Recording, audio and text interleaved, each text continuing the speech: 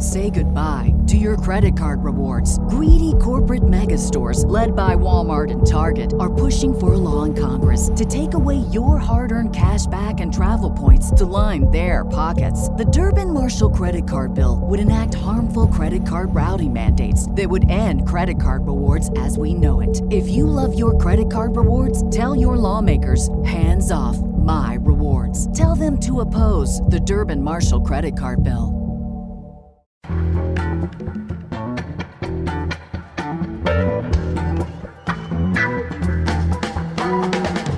From The Nation magazine, this is Start Making Sense. I'm John Wiener. Later in the show, we're still thinking about the way Dr. Seuss Enterprises took 6 of his books out of print because they contained racist drawings. Katha Pollitt will comment. Also, Bill Gates, the second richest man in the world, has spent the last 20 years giving away his money. He's got a $50 billion foundation. But who exactly has he been giving the money to?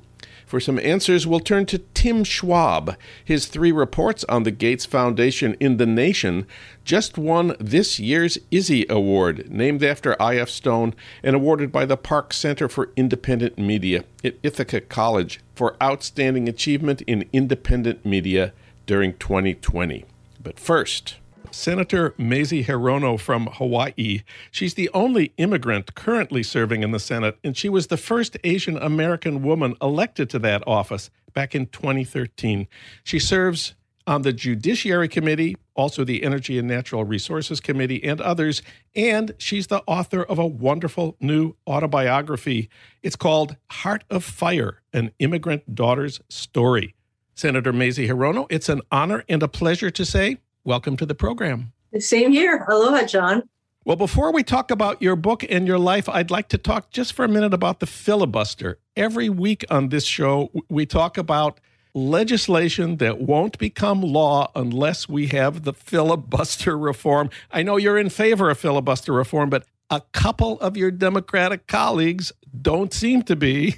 Kyrsten Sinema and Joe Manchin. What can you tell us about efforts to move them to change their positions? As Democrats, I know the bottom line for both Kyrsten and Joe is that they want to actually get things done for the people as opposed to screwing them over. And so at some point when all of these bills, including the infrastructure bill, the John Lewis Voting Rights Act, the George Floyd police reform, and the gun legislation, when all these things fall by the wayside, they will come to the conclusion that we need filibuster reform. And in fact, I think I heard Joe Manchin talk about supporting a talking filibuster. So I hope he's still open to that idea. Because if that's what we're going to start with, then sure, make the people who don't want these bills to be passed stand there and keep talking about why they're against the bill.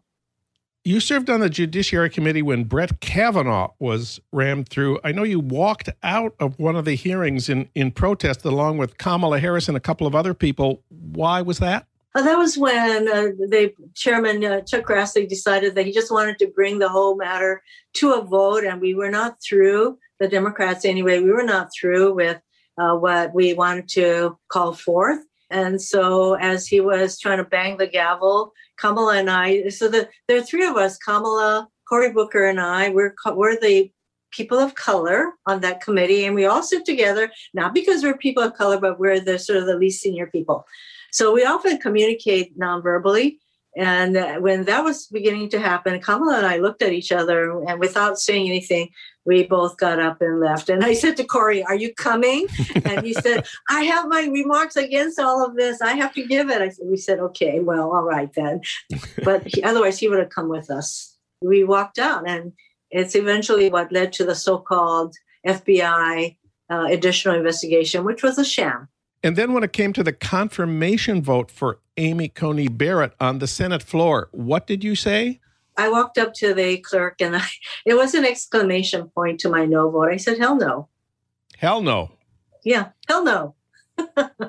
So now President Biden has appointed a commission to consider expanding the Supreme Court. The Constitution says the number of justices is decided by a majority vote of Congress. It's been changed many times. Are you in favor of expanding the court beyond the current 9? Oh, I am in favor of court reform, and I think his commission is going to review what needs to happen. I don't know that they're going to suggest expanding the court, but we now have basically 63 very ideologically identifiable Supreme Court.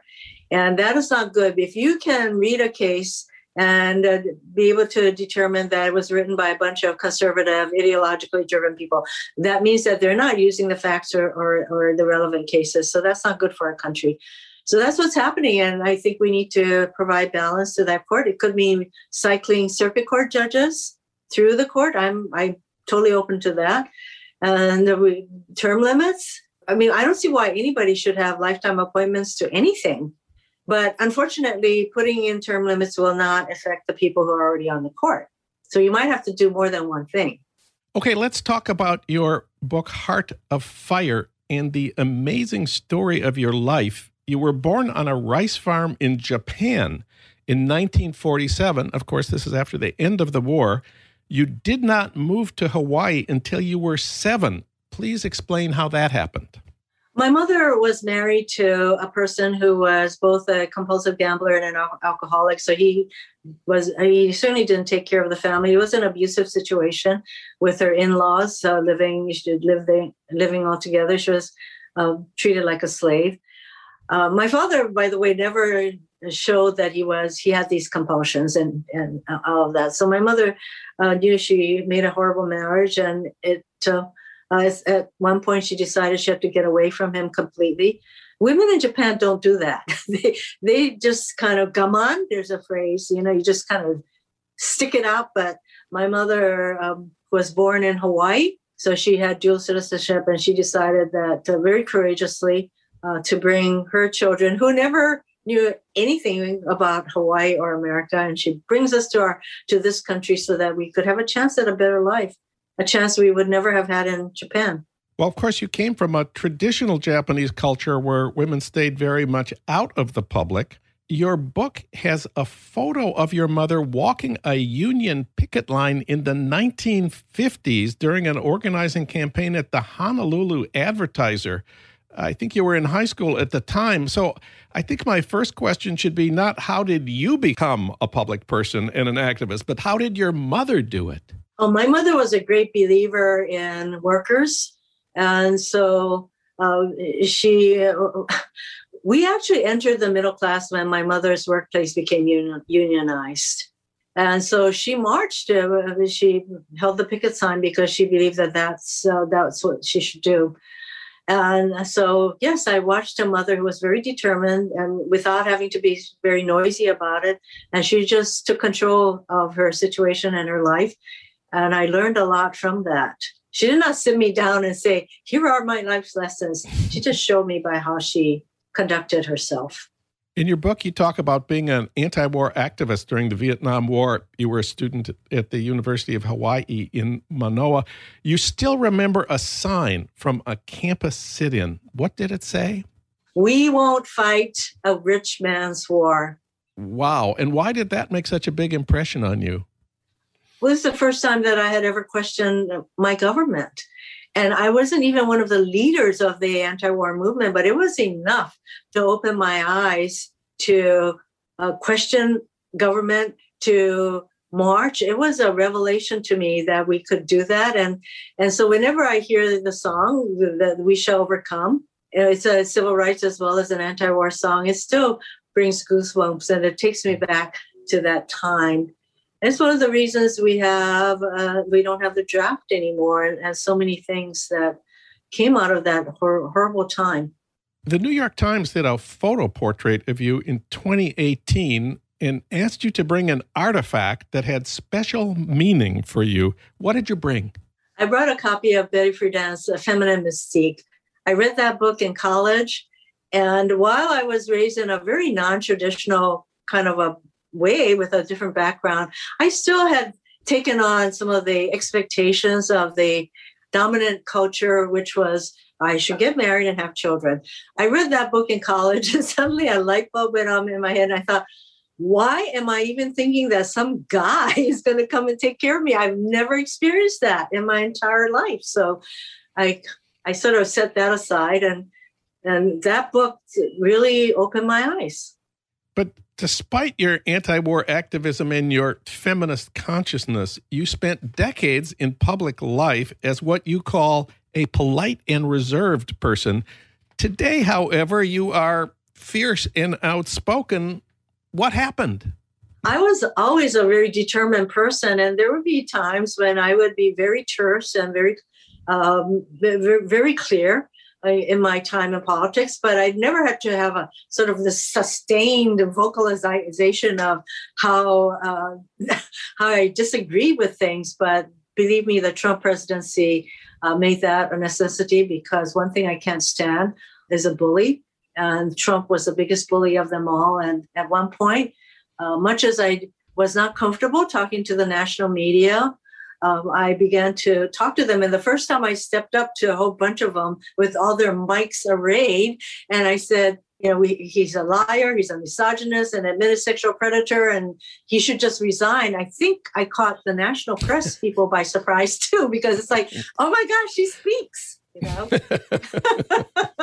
So there's no turning back though.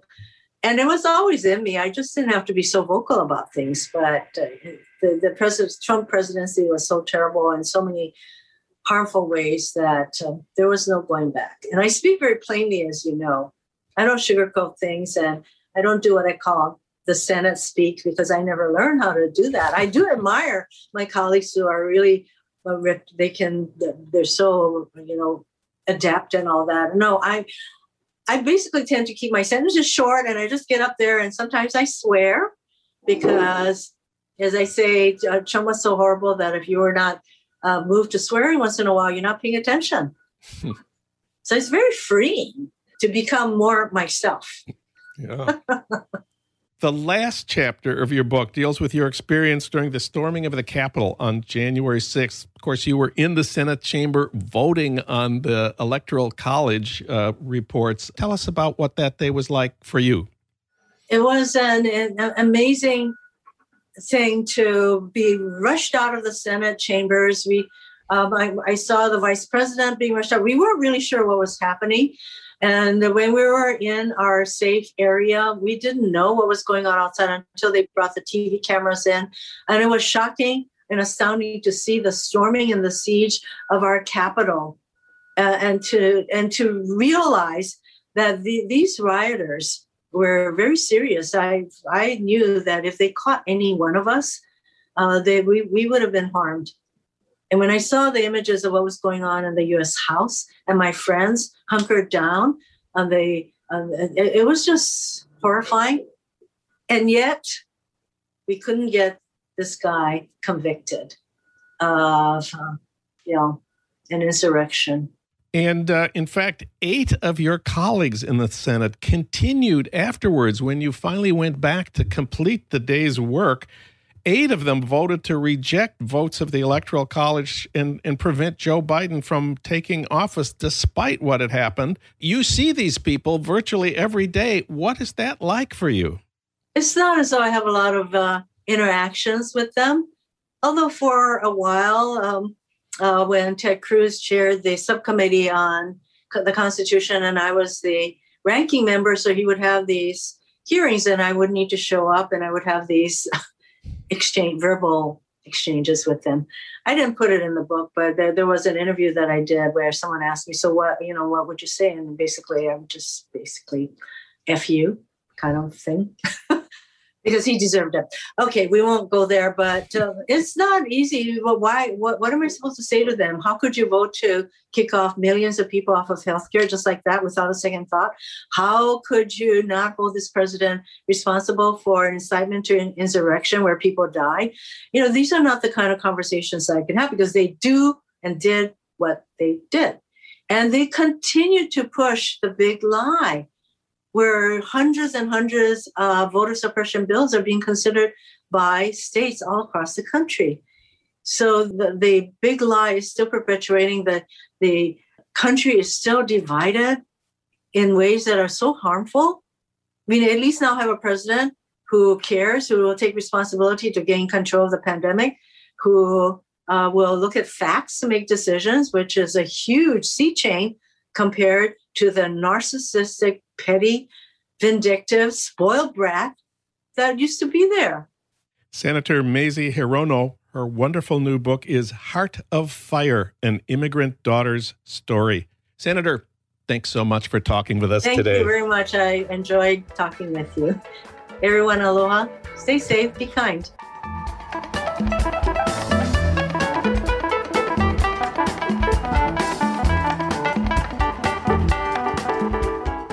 Bill Gates, the second richest man in the world, has spent the last 20 years giving away his money.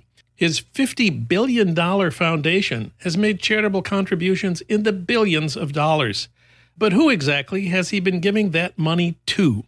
For some answers, we turn to Tim Schwab. He looked at 19,000 charitable grants given by the Bill and Melinda Gates Foundation over the last 2 decades.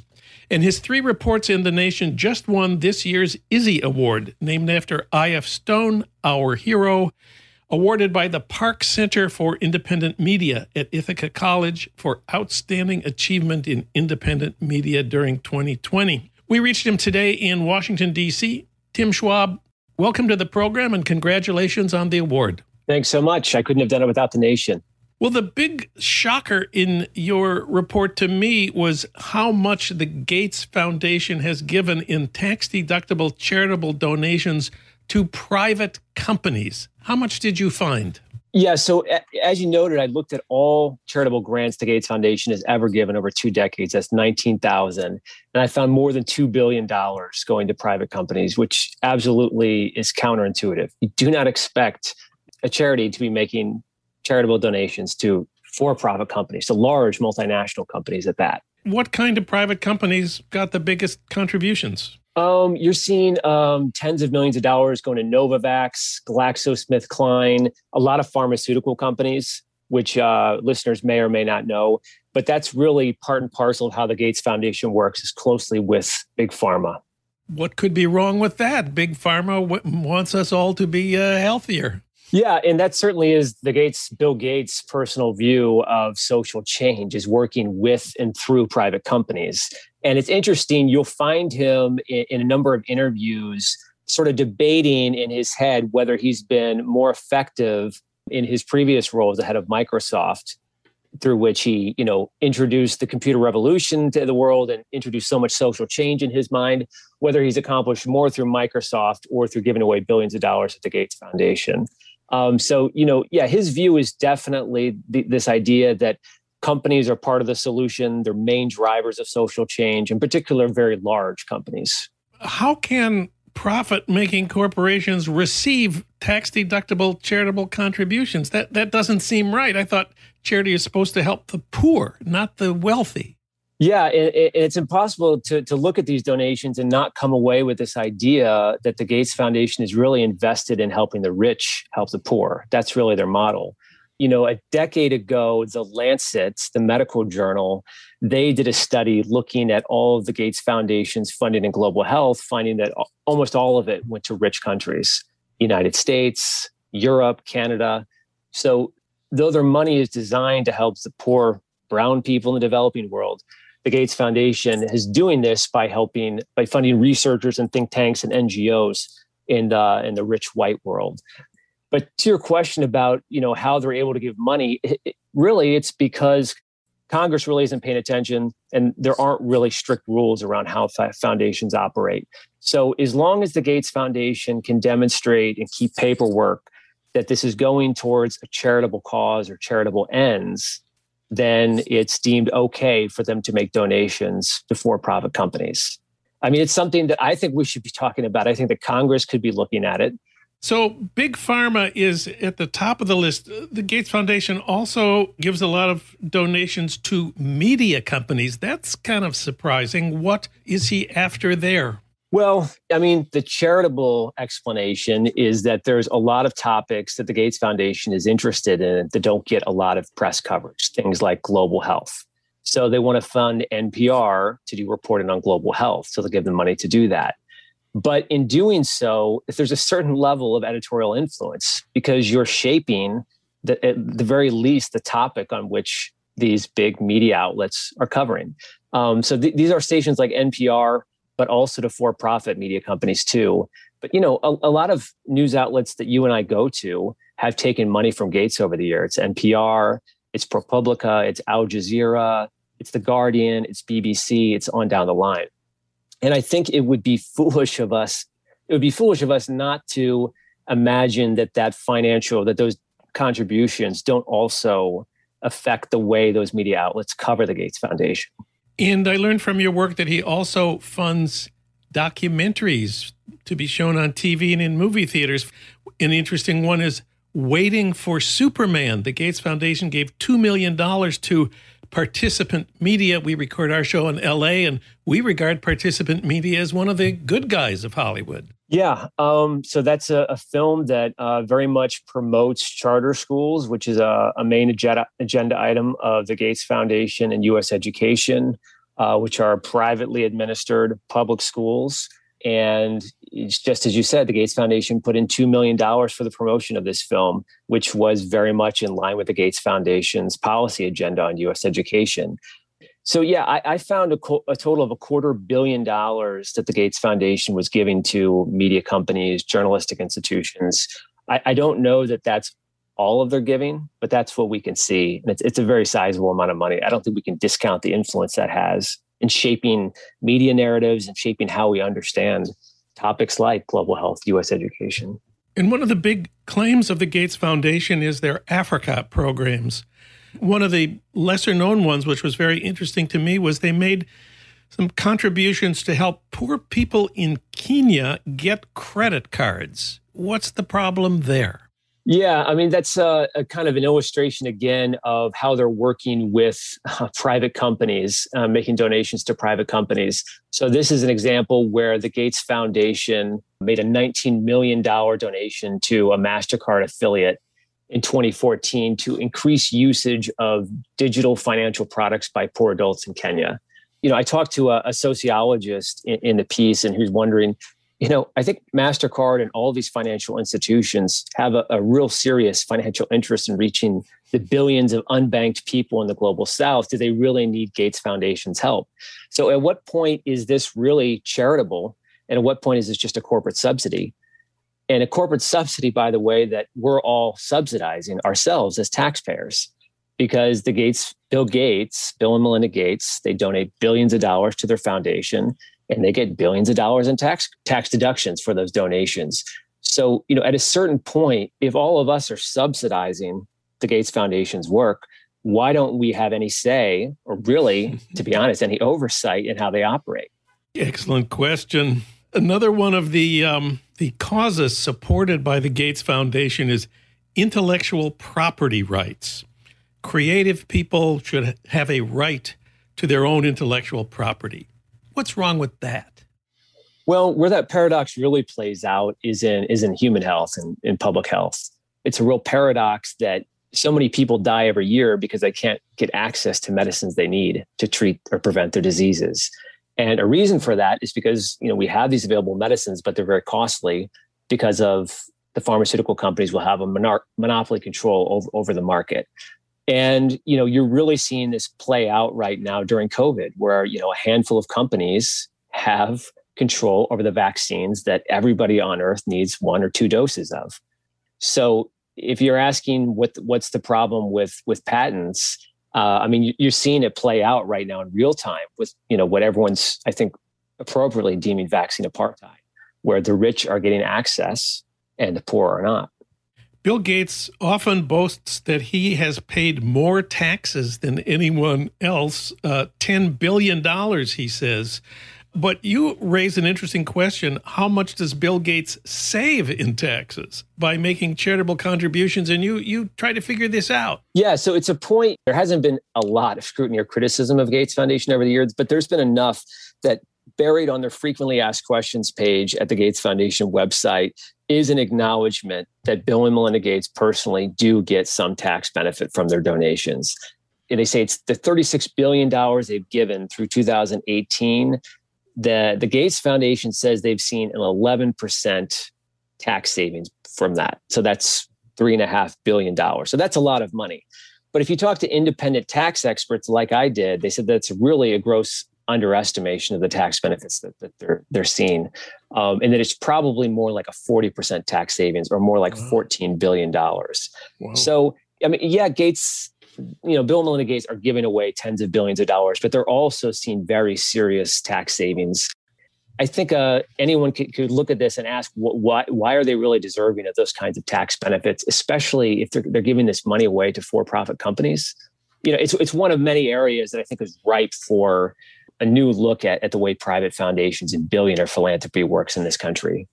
And that takes us to something called the Philanthropy Roundtable. Sounds like a fine organization. What does the Philanthropy Roundtable do? Yeah, I mean, going into this reporting project, I didn't realize what a defined special interest group the big philanthropy is, but it really is. It has its own trade press, its own publications. It has its own lobby groups. It has its own advocacy groups and think tanks. And what the Philanthropy Roundtable does is it advocates and lobbies on behalf of philanthropies. And it wants to basically promote a world in which the prevailing status quo, where there are very few regulations and very little oversight over billionaire philanthropies like the Gates Foundation. So again, this is where the Gates Foundation is making charitable donations to fund the Philanthropy Roundtable, whose job is to make sure that the rules and regulations surrounding the Gates Foundation are friendly. And how exactly does that help the Gates Foundation meet its mission of making a more just and equitable and healthy world? It really seems self-serving for it to be giving donations to these kinds of special interest groups that prop up the world of philanthropy. In conclusion, the Gates Foundation has declared that its mission is, quote, helping all people live healthy, productive lives and, quote, to empower the poorest in society so they can transform their lives, close quote. That sounds great.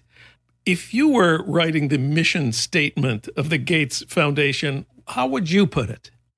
I've tried, I wrote 3 articles for The Nation, and I've tried many, many times to engage with the Gates Foundation. I made many requests to interview Bill Gates, and it's really not an institution that engages with public criticism, with outside viewpoints that put a critical lens on its work. And it has a reputation as being unaccountable and non-transparent. I don't know if that's its mission, but in practice, that's how it operates. So, I think if you're going to describe what the Gates Foundation is, it is one of the most powerful, least scrutinized actors in global politics that operates with very little transparency or accountability. The Gates Foundation is a political organization that shapes public policy and media narratives. That's what Tim Schwab says. He won the Izzy Award for his reporting on the Gates Foundation. You can read his award-winning 3-part series at thenation.com. Tim, congratulations again on the award, and thanks for talking with us today. Thanks so much, John. Appreciate it.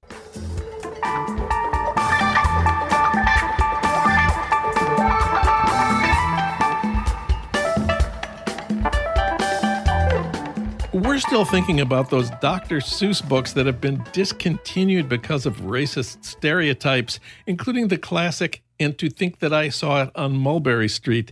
Katha Pollitt has been thinking about that too. Of course, she's a poet, essayist, and award-winning columnist for The Nation. We reached her today in Connecticut.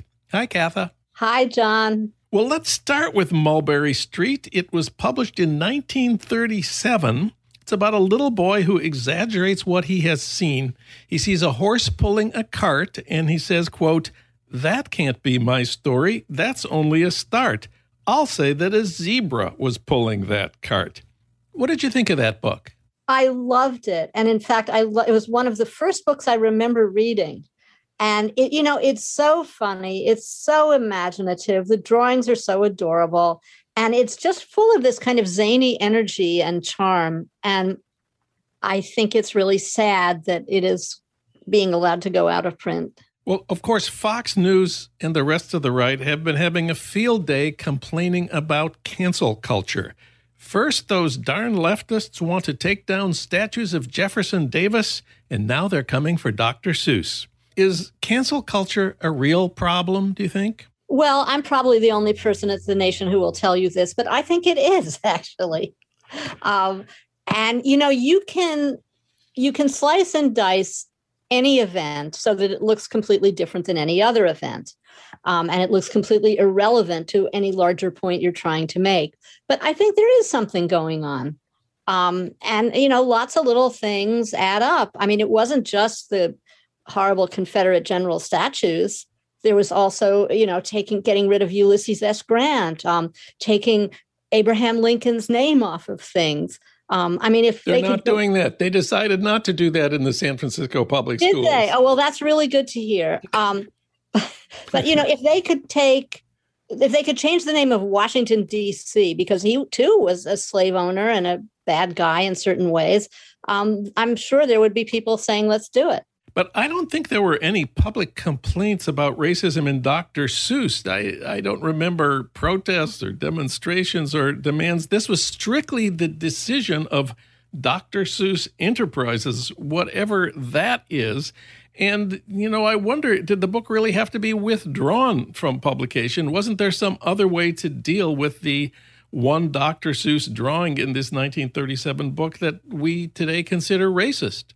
Well, I think there probably was. There were racist passages and references in the Hardy Boys books, and also in Nancy Drew, and they just quietly edited those away. And I think that's good. And I'm sure that if they had really tried, they could have done the same with the Dr. Seuss books. In your column, you link to a report in the Wall Street Journal about Nancy Drew and the Hardy Boys, a completely fascinating story. The problems there were a Chinese character was described in a Hardy Boys book as having an evil yellow face. Criminals were routinely described as dark and swarthy, often had foreign accents. And the publisher of the Hardy Boys changed all this in 1959. No publicity. Nobody knew about it. Parents bought the books for their kids thinking they were reading the same books. Their kids were reading the same books they had read. And even the man who wrote the Hardy Boy books wasn't told that these changes were being made. He'd only learned about them 30 years later. So it was a different world, but 1959, they were already at work fixing the problems with the Hardy Boys. And one thing about Dr. Seuss is Dr. Seuss was actually very liberal, even left. He did cartoons for PM, which was a left-wing tabloid. Great idea. Didn't last too long in New York. And I'm sure if he were alive and they said to him, look, this is just making people unhappy, and I'm sure you didn't really mean it this way, he would have solved the problem for them. I mean, I don't think he was some hidebound old racist reactionary. No, he was not. So the problem here in these books is racial and ethnic stereotyping of a kind that was very common in the 30s and 40s and 50s. What about gender stereotyping? Have you seen any of that in children's literature? Oh, my God. Children's literature is just full of it. And in fact, Dr. Seuss is full of it. I mean, almost all of his major child characters, the protagonist of the story, almost all of them are little boys. You'll remember in The Cat in the Hat, the boy protagonist has a little sister, Sally, but she just sort of looks puzzled most of the time. She doesn't really do anything. There's one book that he wrote that was named for a female character, and that is Daisy Head Maisie, but she's an idiot. But I think in books you take the bitter with the sweet. It's not one author is not the only writer you're going to read. His books are not the only books you're going to read. And again, I'm sure if Dr. Seuss were here today and I had a chance to talk to him about the lack of, spunky female characters, he would say, you're really onto something. I'm going to sit down and write a really great book. And of course, children's books today do everything they can to combat racism and gender stereotyping. I live near a children's bookstore, believe it or not. And their window is full of inspiring and uplifting stories about Rosa Parks and Dolores Huerta and also Ruth Bader Ginsburg. So this is currently almost a requirement of children's bookstores, although I suspect the kids would rather read Dr. Seuss. Well, that could well be. I mean, I think, there have to be a lot of different kinds of books and a lot of different heroes. And I think all these new books are great. I think it's really important that we have them. But I myself like the more, out there imaginative books. For example, I'm reading to my granddaughter now a whole bunch of Beverly Cleary books because she just died at the age of, I believe, 104. Amazing. And, we read all the Ramona books, and now we're reading the Henry Huggins books, and they are so wonderful. And what's wonderful about them is that they're very realistic, but they're realistic in a way that both in terms of the characters having, feelings that sometimes aren't what you as a parent would want your child to have. Ramona the Pest, she's very bossy. She's very determined. And Henry Huggins is sort of a dreamer, and he's always getting into trouble because he's not paying attention to the thing that's right in front of him. And that's very trying for his parents.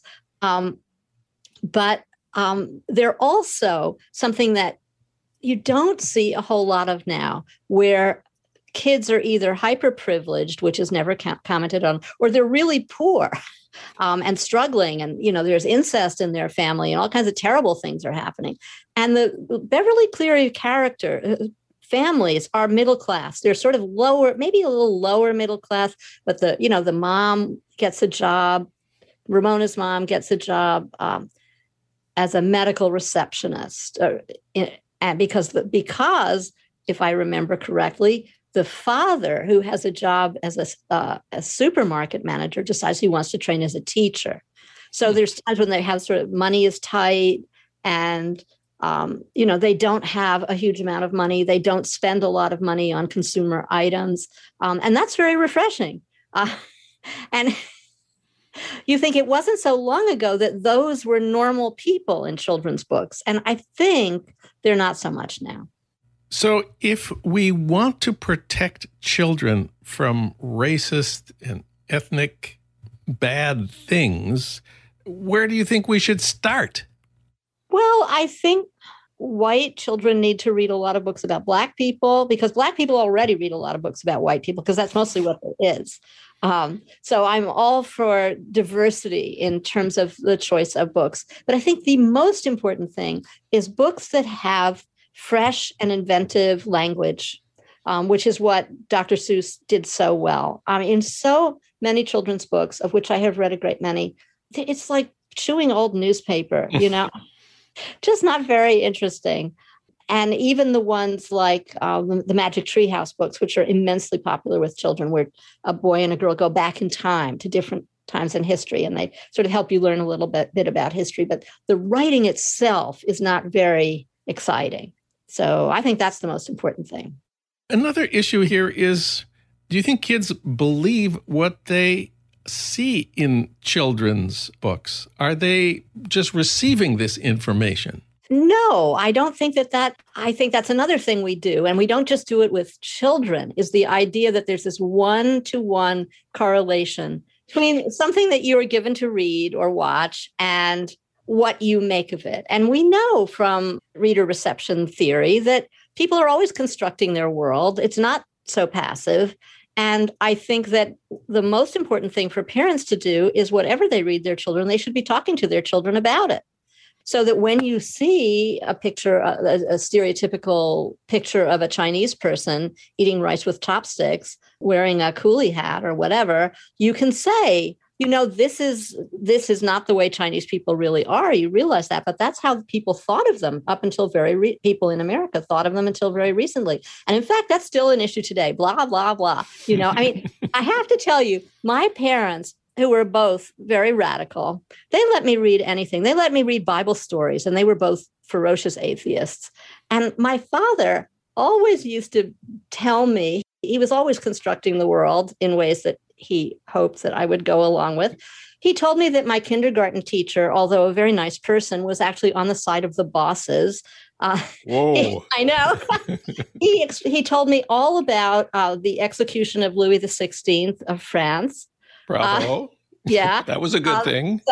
So, my parents had a lot more influence on me than anything I read. And did you believe the Bible stories that you read when you were a kid? No, I didn't. It didn't make me religious at all, but they were wonderful stories. And I remember some of the illustrations. And, I have to correct something. It wasn't Elijah that the kind widow gave the room to when he was in town with the beautiful striped blanket and the... As reported in your column this week. As reported in my column, it was actually Elisha. And somebody on Twitter said, why do people always get them confused? I understand from your column you've also been reading Greek myths to your 8-year-old granddaughter. That's some pretty strong stuff there. How's that going? Well, the D'Aulaire's Book of Greek Myths is just one of the most wonderful books ever written for children. And it explains the myth. It tells the myths in just a very exciting and beautiful way. But it does sort of nip and tuck. So, for example, you do not learn that Aphrodite, the goddess of love and beauty, was born from the castrated testicles of Uranus.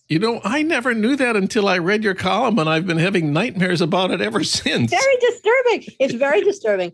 We're told, the D'Aulaire's say, no one knew where she had come from, which I thought that was not only very sweet, it's also true. Where does love come from? Probably not from the castrated testicles of some superannuated god. Okay. And what about the other wild and frightening things that happen? Pandora opening the box. Well, that is such a common, thanks to my granddaughter, I now know more about myths than I used to because we're reading a whole bunch of myths to her. But the theme of the curious woman who gets everybody into trouble is very, very common. And so you have Pandora, who opens the box that's full of evils, which she's been told, don't open that box. And till only hope is left behind. That's all that remains in the box. That's our one thing. But also the story of Adam and Eve, it's the same story. Eve was curious. What'll happen if I eat this apple? Let's find out. Or Lot's wife. Lot's wife wants to look back. She looked back. Women don't look back. Yeah, don't look back. So what does your 8-year-old granddaughter think of all these scary and horrible and things? Well, she loves these stories, but it's true. I have to tell you that when we read some of Grimm's fairy tales to her, those were too scary for her. There was one, I forget which one it was, that did involve visiting at night a gallows that had some dead corpses hanging from it. That was too much. Yeah, Grimm is one of the most horrifying. Grimm was bad. And who else is very grim is Hans Christian Andersen. I mean, the little match girl, she dies of cold. She's just a poor little girl and people don't buy her matches and she dies. That's very disturbing. So in conclusion here, what do you think kids take away from all of this? What do you think kids take away from Dr. Seuss? Well, I hope what people take away from Dr. Seuss and from their reading generally is a sense of the world is big. People are different. The English language has thousands of words. You should use them. I hope that it just gives people a sense of the largeness of life. And I also like the way you argue that kids can be critics. Kids can say, hey, how come all these stories are about boys? Or I don't like this part of this story. Or absolutely. I mean, I think it's very important for parents and children to talk to each other while they read. Don't just, I'm reading you this story because I hope you'll go to sleep soon. Katha Pollitt, her latest column is titled Dr. Seuss's Mistakes Are the Least of Our Troubles. You can read it at thenation.com. Katha, thanks for setting us straight on this one. Oh, thank you for having me, John.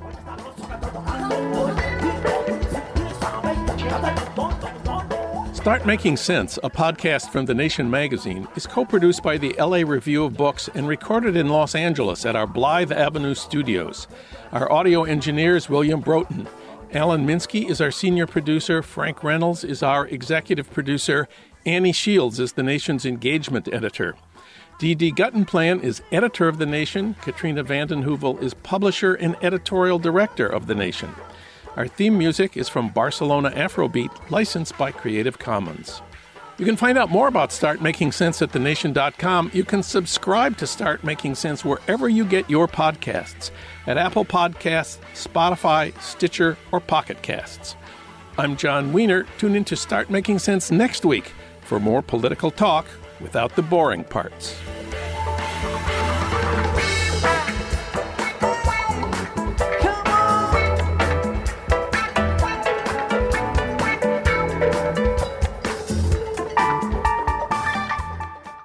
Say goodbye to your credit card rewards. Greedy corporate mega stores, led by Walmart and Target, are pushing for a law in Congress to take away your hard-earned cash back and travel points to line their pockets. The Durbin-Marshall credit card bill would enact harmful credit card routing mandates that would end credit card rewards as we know it. If you love your credit card rewards, tell your lawmakers, hands off my rewards. Tell them to oppose the Durbin-Marshall credit card bill.